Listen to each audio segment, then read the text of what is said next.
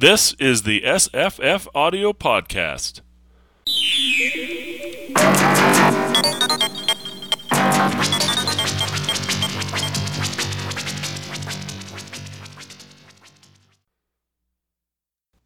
I'm Scott. And I'm Jesse. And I'm Rick Jackson of Wonder Publishing Group, which also includes Wonder Audio and Wonder eBooks, and the Brain Plucker blog, and also the president of the Science Fiction Oral History Association. And I'm Bill Coon from Eloquent Voice Audiobooks. Hello. Brand new audiobook company. All right. Yeah. Welcome, both of you. Thanks for coming on. Thank you. You're welcome. All right. Well, You introduce yourself as Bill or William? Oh, Bill's great. Thanks. All right. Okay, but if people are searching for you, like on Audible or something, they should probably look for William. Yeah, that's true. I always use William Coon as my narrator name. Okay. Okie-dokie. That's great. Yeah, and enjoy your narrations very much. Oh, thank you. You're welcome. Yeah. What? Tell us about Eloquent Voice audiobooks. Well, Eloquent Voice came about, quite honestly, because Rick's publishing company took a bit of a hiatus from audiobooks, and I loved doing them so much, I decided I wanted to keep doing them, and not just doing, LibriVox recordings like I was doing a few years ago, but wanted to see if I could, do something more with it. And I had actually had Eloquent Voice. I had obtained that domain name a few years ago because I thought, maybe someday I might want to have my own concern. And I thought, well, I'll just use that one and see what happens. Oh, good. And so it's been up and running since.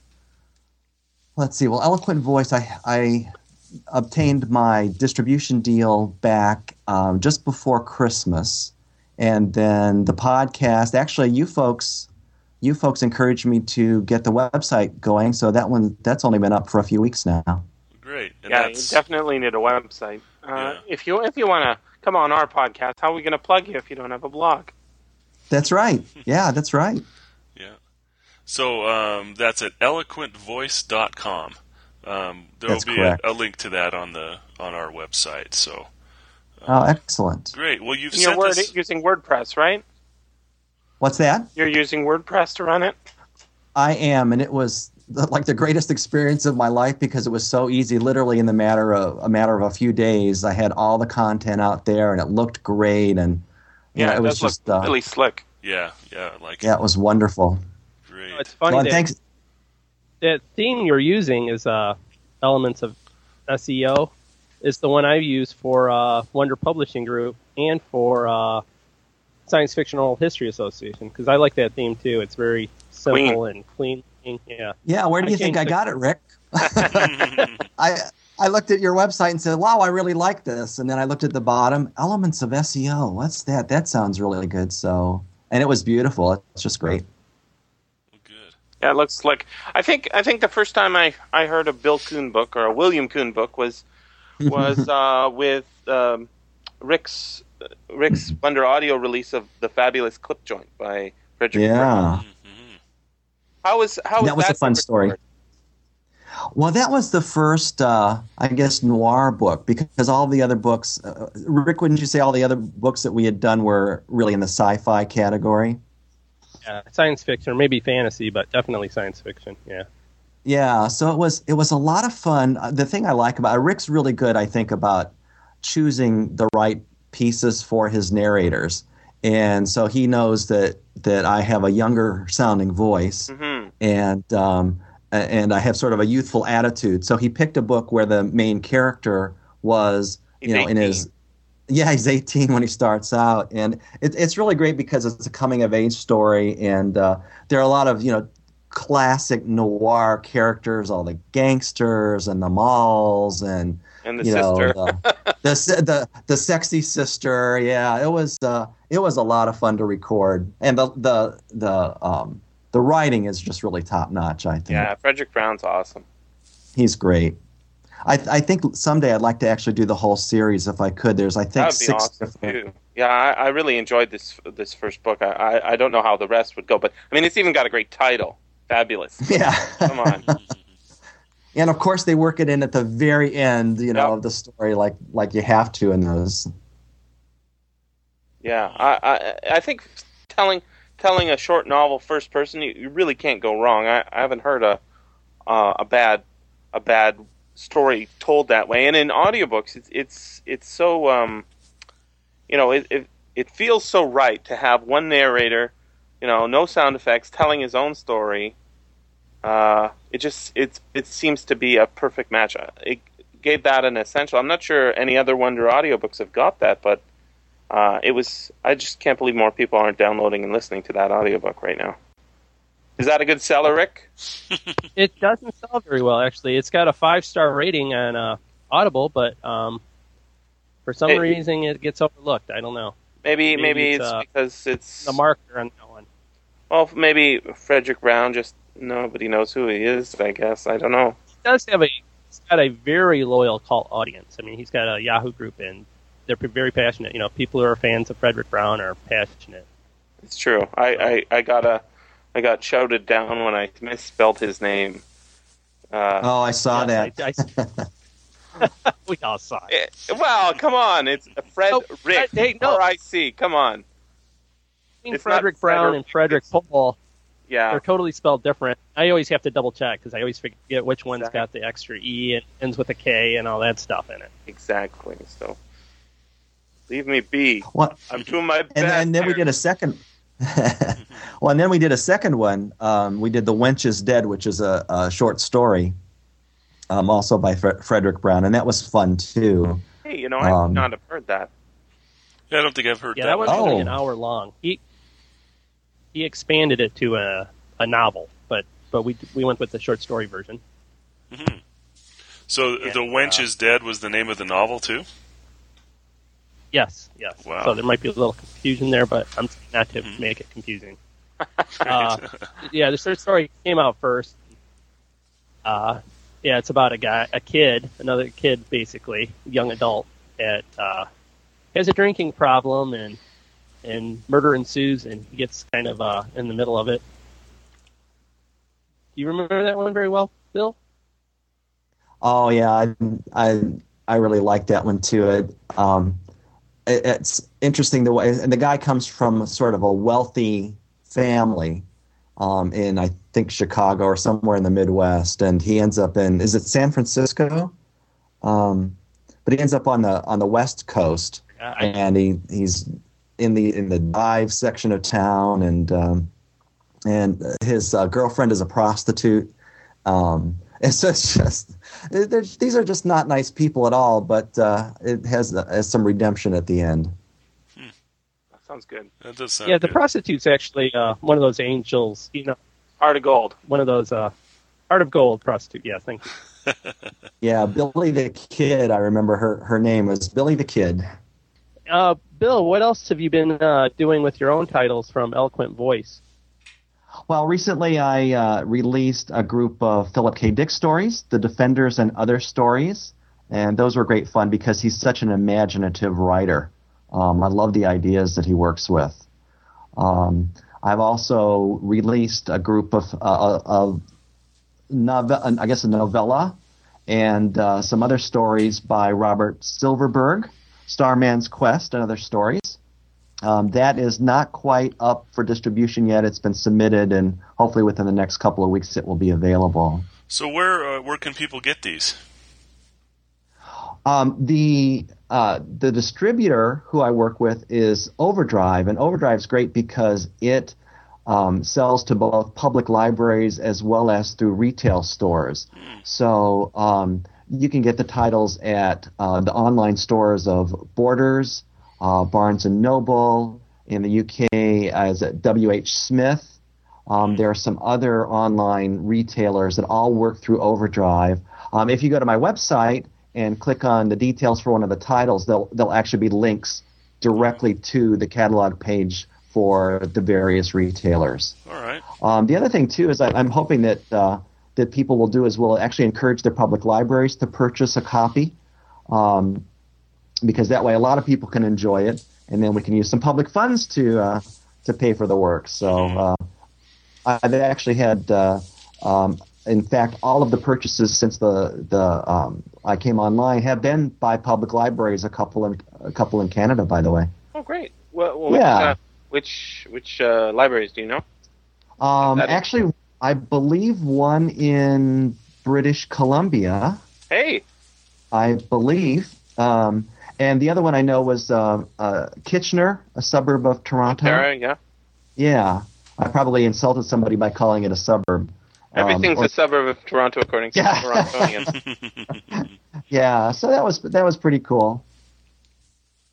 Well, neat. I'm looking on the Eloquent Voices website, and it says you've got some Chekhov. Not Star Trek Chekhov, but that's right, Mr. Sula. That's right. I decided to do some class.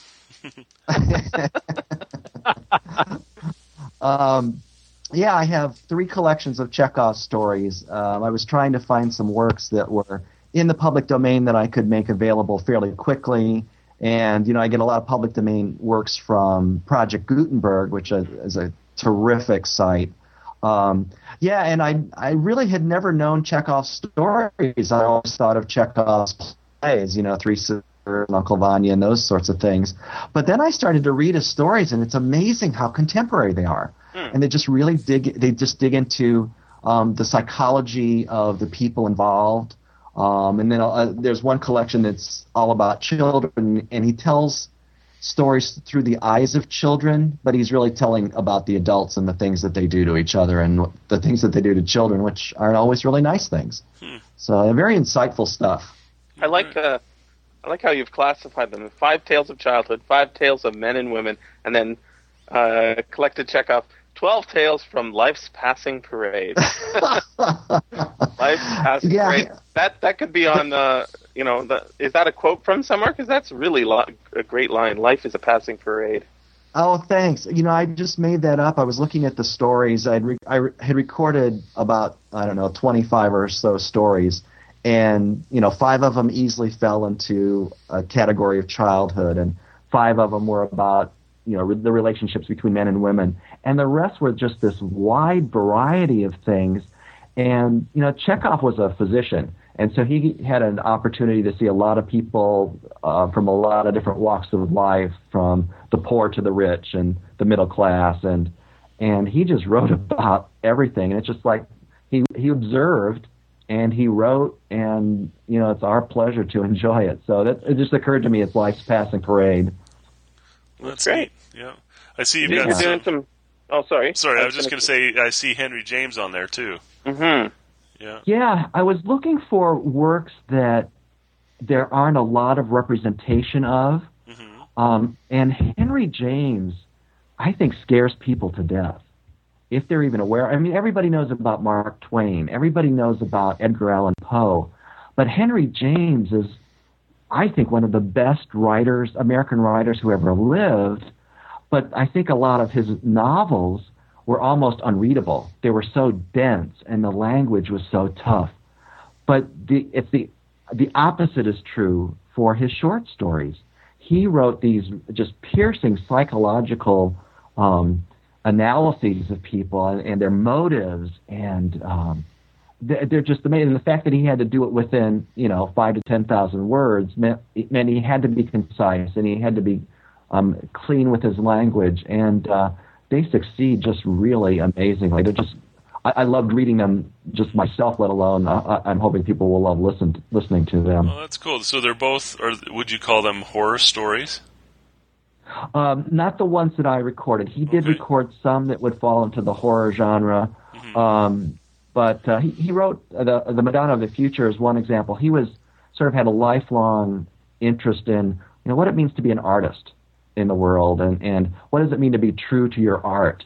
And the Madonna of the Future is a story of an artist who spent his whole life not creating his masterpiece. So think about that, an artist absolutely passionate about his art, but never quite gets there, works on it. He probably just gave away the whole plot. But getting there is fun as well. What was another one that we did? The other one's a Light Man, yeah. Yeah, a light man. So that's another really interesting one about motives. So here we have the case of two younger men who go to live with an older man who is quite wealthy.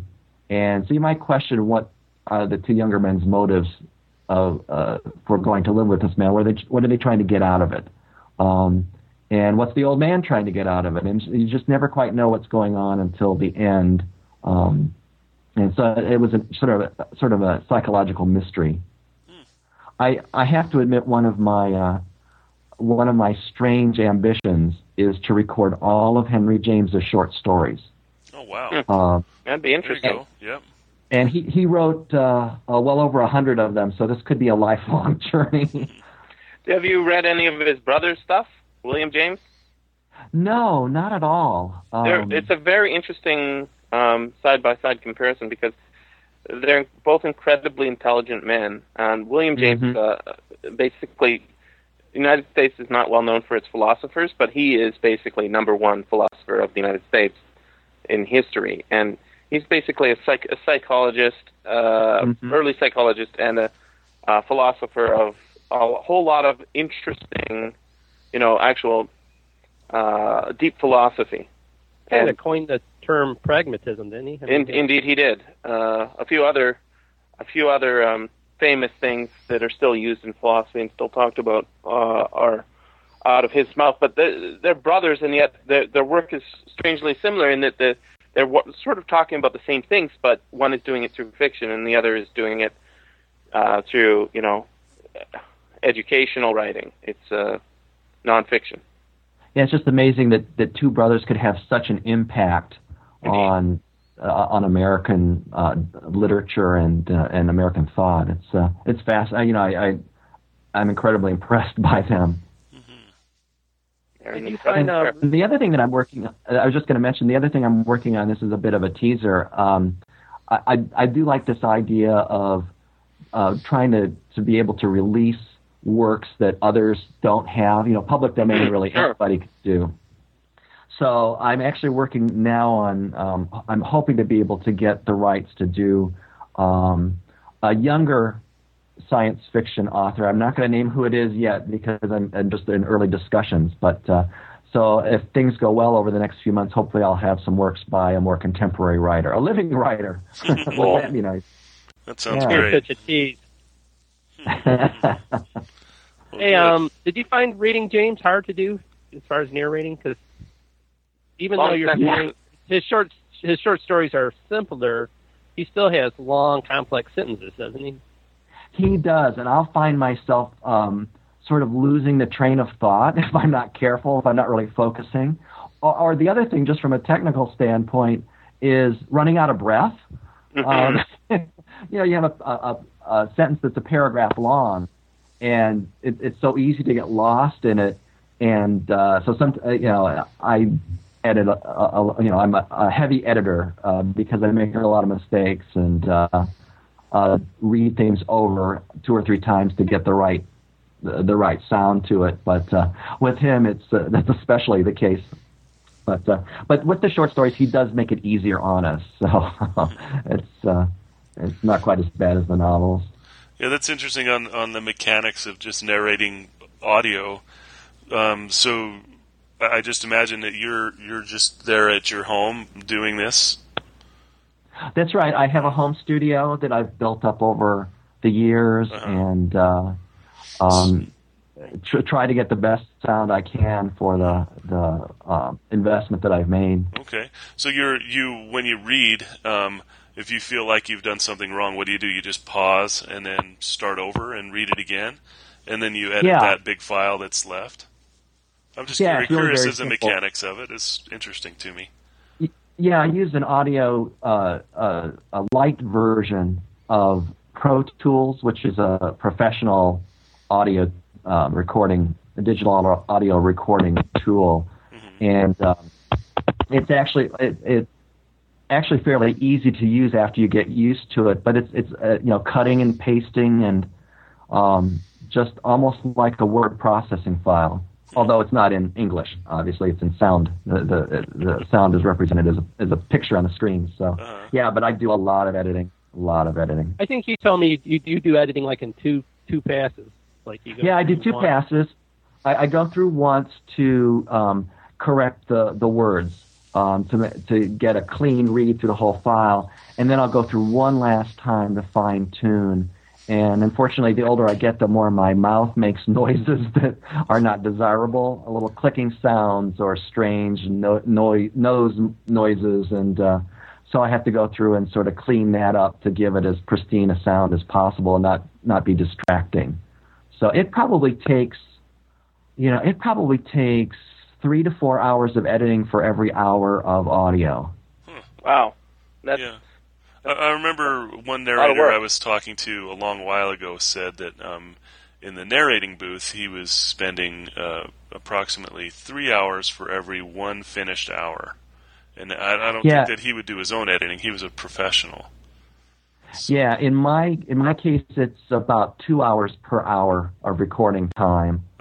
And then, of course, I do my own editing. I would almost be embarrassed to have somebody else edit my recording because there's so many mistakes, so many redos. Well, you can't tell about the finished product. I'm going through Starman's Quest, and the only thing I'm noticing is that it's a great story. Oh, that's excellent. That's what I'm going for, so I'm glad to hear that. The other thing is I evolve over time. I'm not a professional actor. So many great narrators have a strong acting background, and so I'm trying to learn to bring a greater performance elements to it, especially the dialogue. And for example, I try to pick up tips. I did a little bit of recording work for Alex Wilson at Telltale Weekly. And when he first heard my first recording for him, he said, well, here's a suggestion. Tighten up the dialogue. When you have two people talking, reduce the space between the second person's response. Then that's what they taught us in acting school. And if you listen to people on TV or radio or whatever, they just answer quickly. Yep. It's not like they're not thinking at all. It's like the lines come really fast. And so I started to do that, and that little trick made all the difference to how dialogue sounds on the recording. So little things like that. Phone calls on television. The phone rings, the guy picks it up, and he says, "Hey, it's Patrick. He took out life insurance." He's telling his wife. It's like, wait a second. When did he have a chance? Is he psychic? How did he know that? Yeah. Yeah, little tricks that we've gotten used to, and so we have to follow those when we're doing audiobooks. Well, yeah, no, Starman's Quest is available now. Starman's Quest and Other Stories by Robert Silverberg. Tell us a little bit about Starman's Quest. Well, Starman's Quest is, I found it an interesting story. It was one of those stories that I might have read when I was young and read sort of young adult sci-fi oriented stories. But it's a story of twin brothers, identical twin brothers, and when they start out, they are both crew members of the spaceship where their father is the captain. Well, one of the brothers is sort of a rebel, and he decides that the next time they're on Earth in port, that he wants to leave the ship and go off on his own. So he does that, and then the ship takes off for their next voyage. But the thing is, because they're so this is like the Discovery Channel's Mythbusters, warning, science content, beware. So this is because the ship is traveling at less than light speeds. The people on the ship age less rapidly than people on Earth. So the twin brother who's on the ship comes back to Earth. He's only 6 weeks older, I think it is, 4 to 6 weeks older. I can't remember for sure. And yet his brother has aged 9 years. So the person, the focus of the person, the first person's perspective is the brother who's on the ship. He decides to find his brother and also try to find a means of eliminating this effect. In other words, trying to find a space drive that would allow ships to travel at light speed or greater, and therefore no one ever would ever experience the situation that he did. So that's his quest. He has two quests: one to find his brother, and one to find faster than light speed. So it's kind of a little bit of a coming of age, but not quite as great a coming of age story as the Fabulous Clip Joint was. But still, it's got a lot of things going novel on looking at the Majipur.com, I guess it's the quasi-official Robert Silverberg website, and it says it's his second published novel, or second novel, anyways. Yeah, I think you're right that it's his second published novel. He actually might have written it earlier than some of the first published works that he did. So I think it's very much the work of a young man, looking ahead to his life. Good book so far. That's great. I'm enjoying it, but I'm not sure that it's at least up to the point I've read. I'm thinking it's pretty hard science fiction. There's no faster than light travel. It's all relativistic, and there's nothing that sounded very. It feels much more Heinleinian than Silverbergian so far. That's really interesting. Yeah. Oh, and I was. There's another story in the book too. I think Silverberg was fascinated with this idea of what would happen if sort of a spaceman. I was going to say cult, really not a cult, but almost a spaceman society developed. Once people started regularly going out into space, how would their culture evolve differently from the culture on Earth? And especially if you assume that they're traveling at less than light speed or near light speed. So they go away for a few weeks, they come back, it's years later. And one of the stories in there, I think it's called The Happy Unfortunate, who decides he wants to stay, but he's completely out of touch with how society has evolved, and a spacer class has developed versus an earther class, and so he explores those kind of issues in that story rather than the sort of space travel or time travel. It's all what happens on Earth, which I think is an interesting take on things. Yeah, it's kind of similar to, I guess, the later on for the Forever War, where they go away and they come back, they go away and they come back, and I think I'm about a third of the way through, maybe not even back quite that far in Starman's Quest. We find out that the father says it's your 17th, 18th birthday, and that means you're 300 years old on Earth. Right? Exactly. You were born on this date, and he himself, the father, has been piloting for 1,000 years of Earth time. And I just if Earth culture doesn't, think of how much Earth culture has changed in 1,000 years. That would be kind of a culture shock. But exactly, it's not even that all the spacers are the same, right? Because they're all traveling different distances, all the different ships. So when they bring in somebody into the community, they're really saying goodbye to everyone else and everything else that isn't on board the ship. That's right. And it's also a big culture shock when they get off a ship where they've been, with 200 people or fewer for their whole lives, and they go onto a planet that's got billions of inhabitants, and the level of distrust and how people treat each other on Earth is much different than how people treat each other on the starship. So big shock for the main character. Fascinating. So from there you went on to Philip K. Dick. And Robert. Go ahead. Actually, I was going to say Starman's Quest is my latest release. Oh, is it? Okay. Yeah, and it's not quite available for distribution yet. I sent it to the distributor. So that's the one that's not quite available, but the Defenders and Other Stories is available right now. Yeah, that's definitely out. Okay. Yep. And does he do more of the mind bending he's so known for in here? Well, they were early stories, so it was interesting. One of his fans said, this was when he was finding his voice as a writer. It's some pretty interesting stuff. You go to a planet that's basically dead, that's been destroyed by a war, but yet there's still one gun surviving that's defending the planet. and some explorers come to check it out because they had actually seen the planet explode, or had seen a huge nuclear fission of some kind, and so they came to see what happened, and they found this planet with one gun standing. I've read The Skull recently. That's one of the ones in the collection. There's The Skull. That's the one with I think the main character's named Conger, and he's the opening scene is a man running down the road with a skull under his arm. I think that might have been a picture that was used. Okay.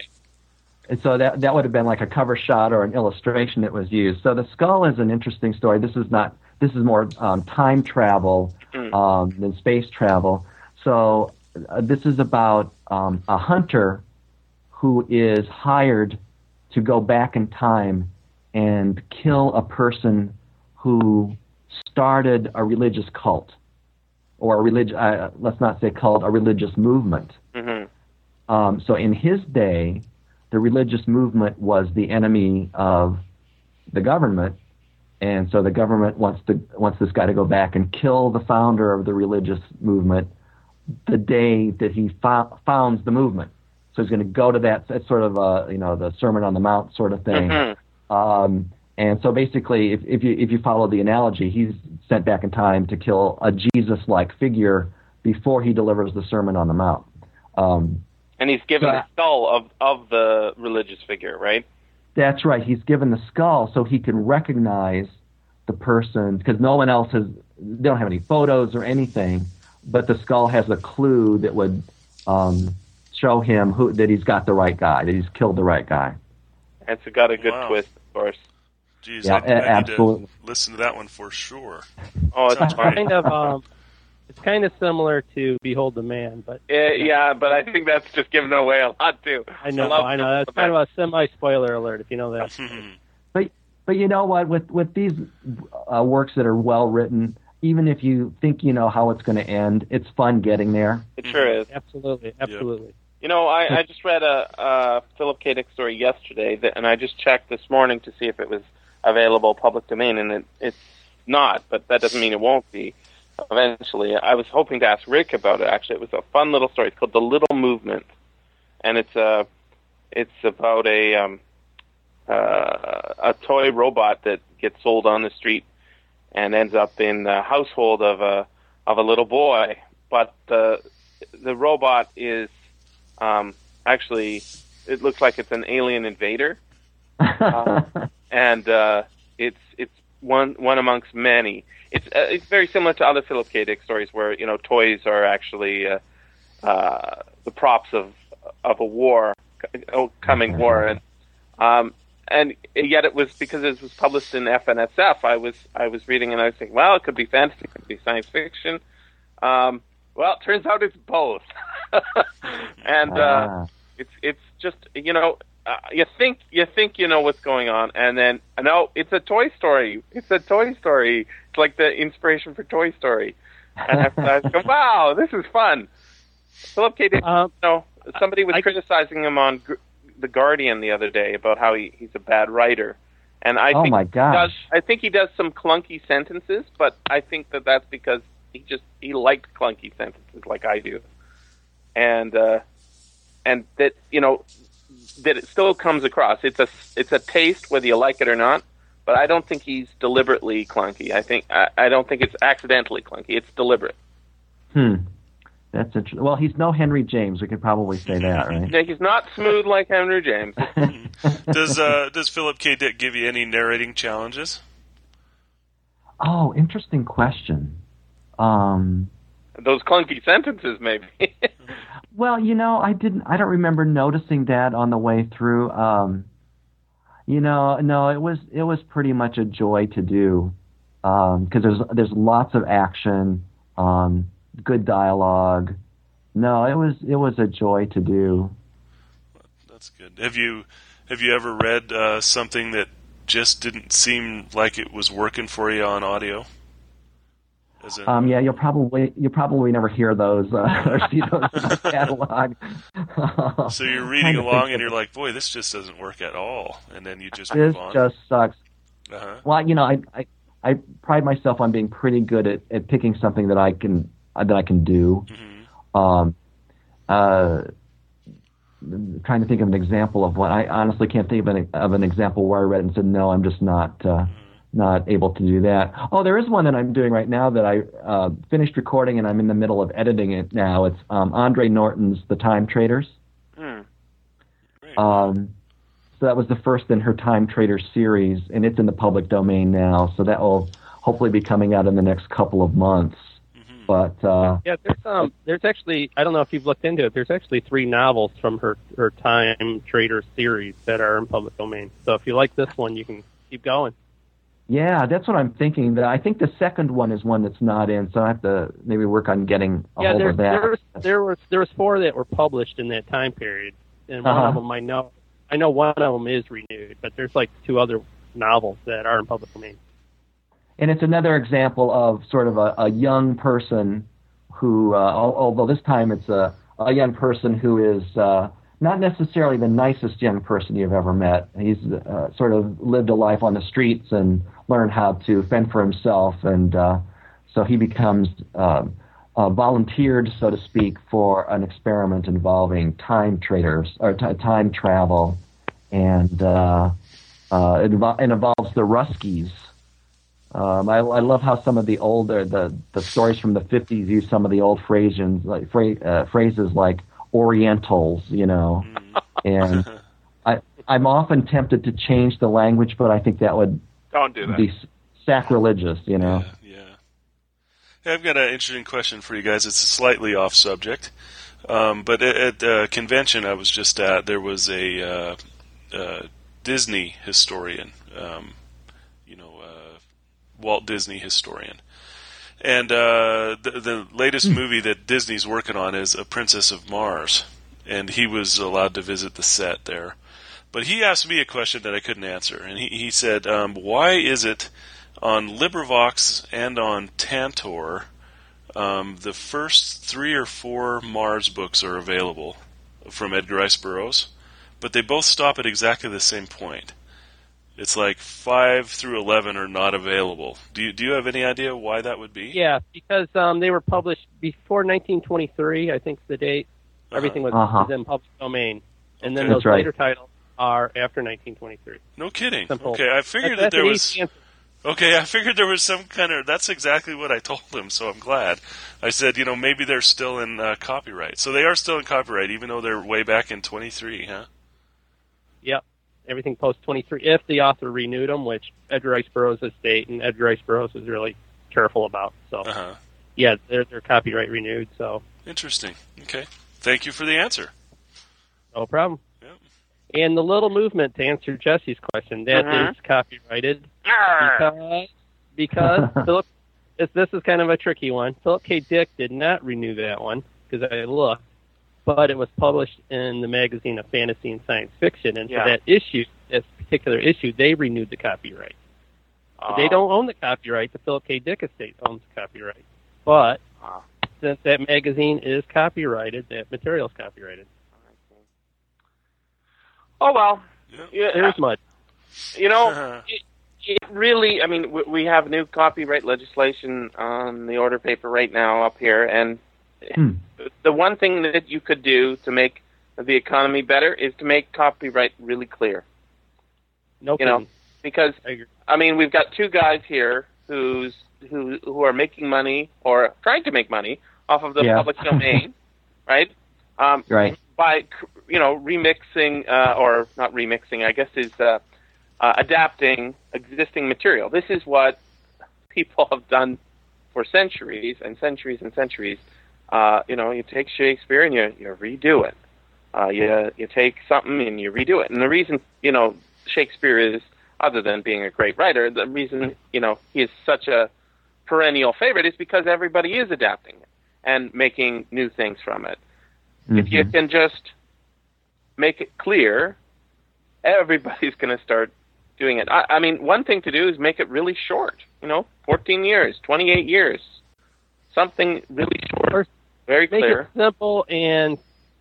Make it simple and make it universal. Like, so there's not always exception, because it's really a mess, especially when you start mixing other countries and their. Oh yeah.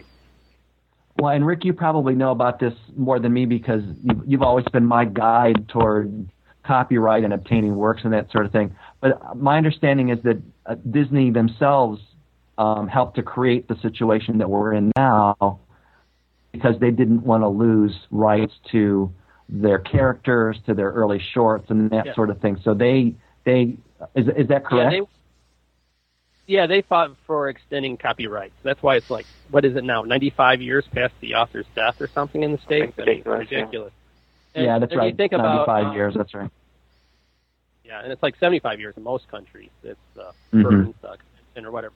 But what's interesting is you look at Disney. What were his first movies? Oh, yeah, Snow White, public domain. Not just his first movies. Almost every movie. Come on. Almost every movie. Aladdin. Yeah. I mean, that's not original material from the mind of Walt Disney. So he's like the greatest miner of public domain, yet they're the corporation that stuck it to the rest of us. So, yeah. Yeah. I'm real happy with them about that.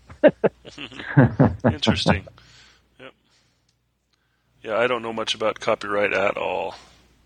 It's unfortunate that we should have to know about it, because it's something that's transparent and just dealt with in 15 seconds. But if you want to be a modern artist and you want to make a living and you want to care about whether you're going to get sued or not for doing something, you actually have to care, because it's so screwed up. Mm-hmm. Exactly. Well, Rick and I had an interesting experience with one of the works that we put out. We were exploring this idea of getting the rights to do the audio book for works that aren't available now. So we were able to contact, and this is a name that you may be familiar with, Forrest Ackerman. Mm-hmm. Yeah. And Forrest Ackerman at least claimed to be the person who invented the term science fiction.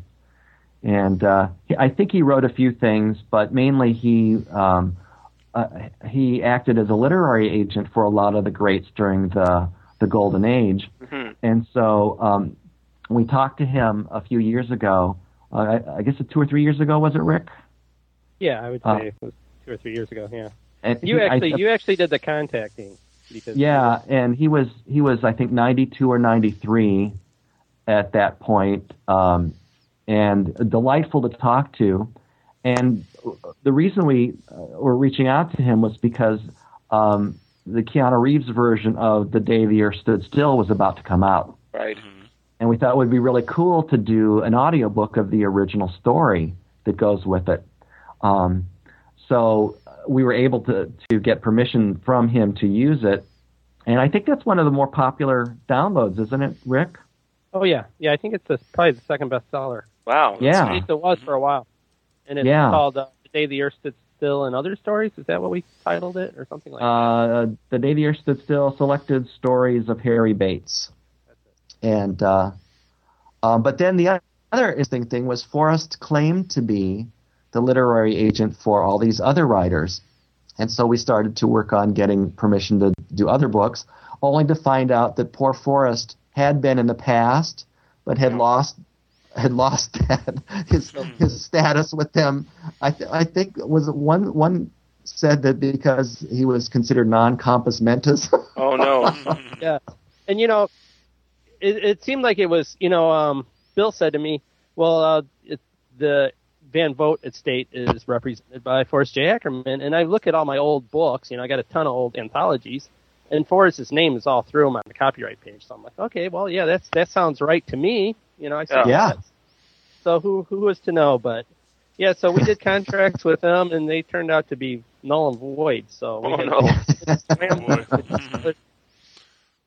so it's like you tried to do the right thing, and it didn't quite work out on that instance. Yeah. There was nothing intentionally misleading. It's just that I think he had forgotten, or maybe he actually thought he still was. Who knows? Right. And he had passed away within a year since of that. Yeah. I can't remember if it was last year or the year before, but it hasn't been all that long ago. Right. Mm-hmm. So he was definitely on his way out, unfortunately for him. Yeah. But I can look at that, and I'm hanging on to those contracts. Hey, I got his autograph. Yeah, exactly. Nothing else. I got his autograph. You can sell them on eBay. Yeah. You can do audiobook versions of the contracts. Boy, now. Who do you go for the rights for that? That's the question. Yeah. Now, funny. People say they would pay to hear Meryl Streep read from the phone book. I don't think they'd pay to hear me read a legal contract. You know what? When I had to buy something on iTunes the other day, and it said iTunes has changed its terms of use or whatever, and it gave me a pop-up, and it was 62 pages of reading on the iPhone, and I was thinking, if I spend my time reading these 62 pages, my battery will be dead by the time and it's like nobody reads them, right? Nobody reads these things. Mm-hmm. The lawyers who write them probably don't even read them. Well, I think they intentionally write them so long so we don't read them. I mean, sure. I'm sure, it sounds like a conspiracy theory, but no, I really believe that. That wouldn't surprise me at all. Perfect sense, because if you did read it and it was simple and you understood it, you might change your mind. Whereas if you agree to it, then you've agreed to something you don't know about, and there's a law. There's a law that needs to be changed. I'm not sure that they've ever been enforced, though, those terms of use, and it'd be interesting to find that out. If anybody knows, please let me know. Well, I hope it's something that I never personally experience. This has been the SFF Audio Podcast. Please join us at www.sffaudio.com.